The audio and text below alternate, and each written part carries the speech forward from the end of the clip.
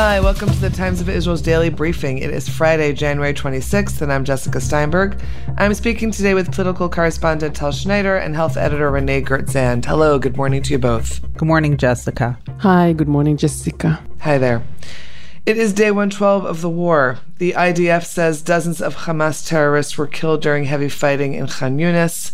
Today is also the day when the International Court of Justice in The Hague is due to rule in South Africa's genocide case against Israel. That will happen this afternoon, 2 p.m. Israel time, with the focus on whether to impose the urgent intervention sought by South Africa. Meanwhile, hostage talks or preliminary hostage talks are being held between the CIA and Mossad chiefs with the Qatari and Egyptian mediators, as a series of protests have been taking place in Israel's streets and highways, including across from Prime Minister Netanyahu's residence in Jerusalem, and that will happen again in his residence in Caesarea over the weekend. We will talk about the ceasefire talks along with Israeli protests against aid going into Gaza, along with the recovery of Israeli singer, Fauda actor, reservist Idan Amedi, and the visit of New Hadassah President Carol Ann Schwartz, who is just in Israel. All of that after a quick break.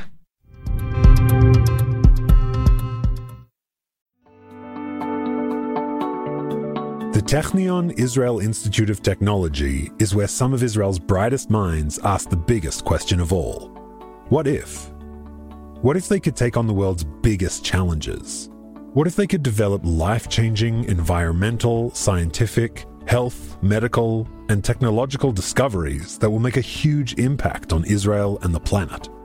But they don't just ask the question, they answer it too. They turn those ideas into reality. They make them happen. To see just some of the incredible things they've achieved, get the Technion Booklet of Wonders at ats.org/wonders.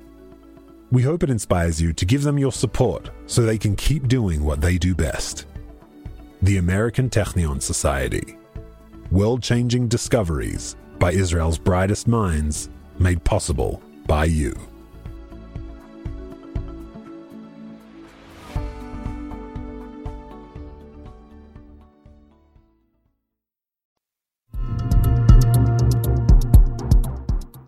Okay, so Tal, tensions are very high, both among the families of the hostages who are begging and yelling and protesting for a deal so that there is hope of their loved ones coming home alive. There's also this counter protest that happens with people who feel that any ceasefire will therefore endanger IDF soldiers. There are protests among Israelis at the Gaza border protesting aid going into Gaza. Could you help us make sense of it? Right, Jessica. Actually, not much makes sense of 136 people taken from their homes and being captive for almost 4 months now. Really unbelievable. Those 136 people are held in dire conditions, and they don't get visited by the Red Cross. We don't know if they get medicine or food. We know some of them that went out almost 2 months ago, lost lots of weight. So the families, some of the families of those 136 people protesting for 3 days in a row in the southern border of Kerem Shalom crossing. This is the area where the trucks, hundreds of trucks of aid are entering Gaza every day. We have 2 points of entries, one in the southern part, very close to Egypt. It's called Kerem Shalom. And the other one in the northern part, the Erez crossing. So Israel has begun flowing aid since almost the beginning with, huge pressure coming from Washington to do that. And that was against Prime Minister and Defense Minister promises. They all said that as long as the people who were taken abducted from their houses will not get visited by the Red Cross or any sort of aid, Israel will not provide any aid to the Palestinians. Obviously that, it didn't happen. Israel started to flowing in aid very, very early in the process. And the families of those of the captives, of the hostages are, they're yelling for the third day today on a Friday. They're standing in the border. They're not letting the trucks pass. Biden in the White House asked Netanyahu, or maybe I should say Defense Minister Austin, asked the Israel's defense minister to solve that problem and let the aid flow in. The problem was solved yesterday where the trucks were diverted to Egypt and where they entered into the southern part of Gaza through Egypt, through Rafah crossing. Today has just begun, so we don't know what's going to be the step to divert the aid. But obviously, this is a major problem, because the people that are protesting are families of captives or families of fallen soldiers. The country, the security forces have, a real issue dealing with them. They don't want to evacuate them. They don't want to fight with them on the streets, on the roads. So, and it's different families of hostages who are protesting in different ways. That's also what's going on here. Yeah, when you have so many hostages and so many fallen soldiers, you have all types of political opinions. And we think that many of the people who are doing this, they're trying to limit the aid that goes in. They're probably coming from more of the right-wing side of the map. They're attacking and they're yelling at the prime minister for not being, right-wing or, not. Basically, they're saying he's not strong enough, that he is succumbing to pressure, that he's unable, that he doesn't have the stamina to stand up to the pressure.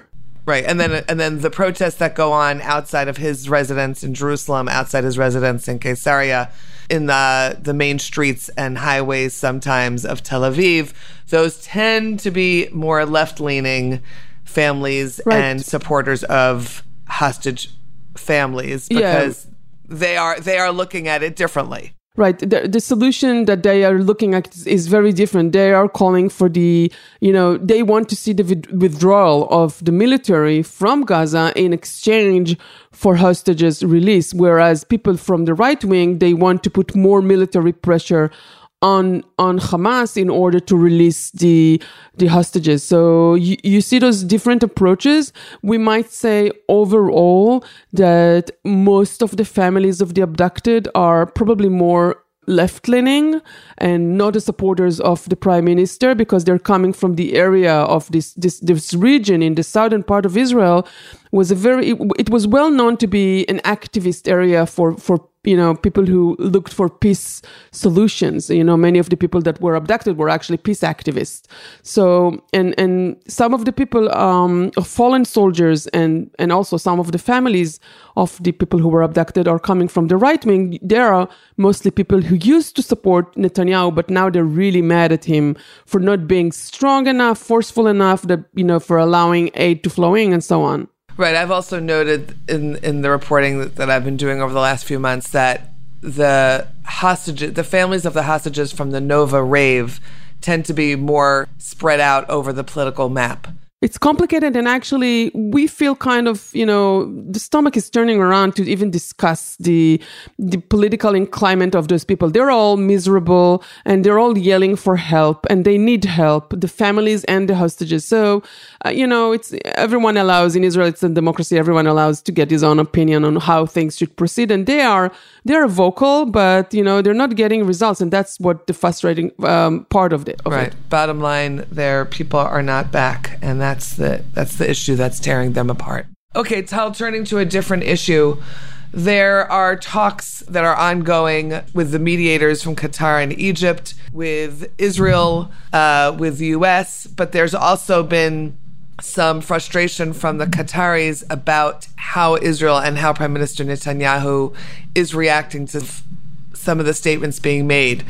Explain it to us so that we can understand how things could look going forward. Right. So we have a CIA director, William Burns, and Mossad chief, Dedi Barnea, meeting today with Qatari Prime Minister and Egyptian mediator somewhere in Europe. to solve the crisis with the people who were abducted. This is the most, pressing issue, I would say, in order to proceed in anything right now. And this meeting comes just, a day after the Qatari Foreign Ministry bashed Prime Minister Netanyahu for things he said in a closed meeting with the families of the hostages. He was, he was lashing at the Qatari. He was lashing at the Americans for not putting enough pressure on the Qataris. The Qataris were highly insulted. They came out publicly in a very rare message blaming Netanyahu for doing all of those things because of his political calculations. It was really, breathtaking to see this deterioration, because the fact that Netanyahu and the Qatari are in such a fight is really devastating for the negotiation efforts. But then we see today the negotiation efforts continue, and, let's hope for the best. I don't know what's next. The big gap between the sides, this is on one side Israel, and the other side a terror organization, the Hamas. The biggest gap is how would you define the end of war? Hamas wants to have guarantees from the entire world that Israel is withdrawing and not entering back into fighting later on. And Israel says, I'm willing to give a pause of several months, but, the war will not end as long as we are under attack or under threat from a terror organization. So this is the main problem. Right. Okay. I think we're going to see a lot of different things playing out today. Thanks for that, Tal. We're going to take a quick break, and when we're back, we will talk to Renee about Idan Amedi, singer and Fauda actor who was injured very badly in early January, and a visit of the new Hadassah president to Israel right now. You're listening to this podcast, so I know you care about the war in Israel right now. And you've been reading the headlines. Massacre in Gaza. Genocide perpetrated by Hamas. No, by Israel. But if you've been listening to this podcast long enough, you know one thing. This stuff seems complicated. And honestly, no one can really just pick a side or decide an opinion without really learning. Without really knowing what you're talking about. And that's where this podcast comes in. Check out Unpacking Israeli History, now in its 6th season. They have episodes with topics ranging from what is Hamas anyway, to whether Israel should ransom captured soldiers, and the history of Israel and its disengagement from Gaza in 2005. Unpacking Israeli History cuts through the noise and helps you understand Israel's present through understanding Israel's history. So, educate yourself. Learn the history behind the headlines. Find Unpacking Israeli History wherever you listen to your podcasts.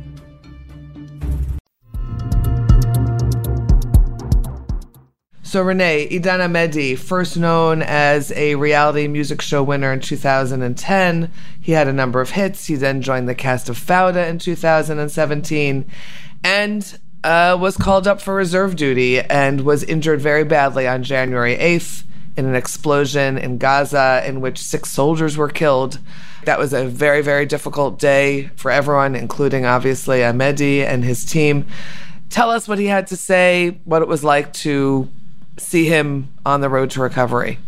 Right. So, Jessica, yesterday there was a very packed press conference at Sheba Medical Center where Amedi has been hospitalized since the explosion on January 8th. He was serving in the combat as a reserve soldier in the Combat Engineering Corps. And he arrived he spoke to the gathered media and told them exactly what happened.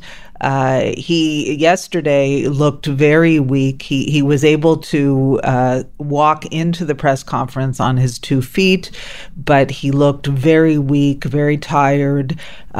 His right hand was bandaged. Some of the fingers are broken there, and his left arm was in a sling. You could see that on his face. that his face had been injured as well. So he told those gathered that when he was brought to Sheba after the explosion, his face was unrecognizable. He came in as a anonymous soldier. They didn't know who he was. They discovered shrapnel in his spine and back, broken bones. He was just in very bad condition. He said he was very fortunate that none of the shrapnel pierced his any of the vital blood vessels in his body. It was really miraculous. So he underwent surgeries and has been in the hospital for 2.5 weeks. And he progressed so well that his doctors agreed that he could undergo long-term rehabilitation at home, as sort of come in as an outpatient, and also at home via Sheba's what's called Sheba Beyond, the hospital's virtual hospital. And he said that, he was very grateful for all the outpouring of love and support from fans all over Israel, all over the world. But he really didn't want the spotlight on him. He said that if there's anything good about his injuries is that he can be an ambassador for all the injured soldiers. And he, of course, sent condolences to all the families of the fallen. And he spoke in particular about the soldiers who he was with on that mission when the explosion happened. 2 of his good friends were killed in that, and he spoke very movingly about those 2 soldiers and how much he misses them and what an important part they were of his life. He also answered some questions that were a little bit more political. He did mention that he believes that returning the hostages, whether it be through negotiations or through rescuing them some way, it should be the country's absolute number one priority. He said that the Israeli government has more leverage, more options than it has used thus far, and it should be using those options. I'm not sure exactly what he was referring to, but he felt more could be done. And he also spoke about unity. He said that for him, it's not just a slogan. He said the nation must be unified. It's necessary to win the war and for the country to move forward. He said it's time to get past what he called the stupid and shallow discourse in this country. And I think he said some very important things, and he's on to his road to recovery. He said he's going to be back to playing music, singing, and acting as soon as possible. I guess that was sort of helpful to see him there in person, in the flesh, so to speak. Okay, and you have a piece up with an interview with New Hadassah president Carol Ann Schwartz, who comes from a family with very deep Zionist roots. This is a very natural thing, in a sense, for her to take on this position of leadership, and she was here on a solidarity mission. What was it like speaking to her? What's her modus operandi right now? So I spoke to New Hadassah president Carol Ann Schwartz shortly after she returned from this Israel mission trip that she led unbelievably less than 1 week after becoming the new president. She became president on January 1st, and by January 6th, she was on the ground here in Israel. She said that she couldn't think of doing anything else but getting here immediately. She led a group of 50 Hadassah members, both past presidents of the organization and some other 50 people, members and supporters from around the world, from 8 different countries. The group, of course, visited the Otef, the Gaza envelope area, to see what happened there. They visited Hostages Square. But they did some things that were a little bit different than others who have been visiting here. She spoke about delivering the petition to the International Committee of the Red Cross here in Tel Aviv. It was signed by 5,000 Hadassah members and supporters. And she said the petition came after a letter that Hadassah sent to the ICRC demanding action on the hostages went unanswered. And she spoke very strongly. She said, when you get a letter from the largest Zionist and largest Jewish women's organization in the world, you answer. And the Red Cross did not answer. So she was quite angry about that. So she showed up at the door of the Red Cross with this petition, went in, sat down for half an hour, and gave them an earful. Another special part of the visit was going to the new Hadassah Rehab Center on Mount Scopus, whose building was accelerated due to the war. And she told me how fundraising was kicked up a notch very quickly in order to be able to get this center open, at least the first 2 floors, within weeks after the war started. She said fundraising is for the needs of the country, the needs of the hospitals, the Hadassah hospitals in Jerusalem, the Hadassah youth villages, and anything else needed is really the focus right now. And when I asked her about her agenda for her 4-year tenure, she said that among the most important things will be bearing witness to what happened here in Israel on October 7th and making sure that the world understands what happened here, fighting for justice for the women who were raped by Hamas terrorists, fighting anti-Semitism, which we all know is exploding around the world, Zionist and Jewish education, which is a core pillar of Hadassah, as is developing leadership among Jewish women of all ages. So some of it is sort of the core work of Hadassah, and some of it has been adjusted for what we're going through right now. So it was a really interesting conversation, and she's a very impressive woman. Okay, and she has a lot of work to do. Okay. Thank you, Renee, and thank you, Tal, for being with me on today's Daily Briefing. It's been good to be here with you. Thank you. Thank you, Jessica. Wishing all of us and all of you a Shabbat Shalom. Thank you for listening to the Daily Briefing. Stay tuned for tomorrow's installment. This episode was produced by the Podwaves. If you have any comments about this podcast or any others, you can always drop us an email at podcast@timesofisrael.com.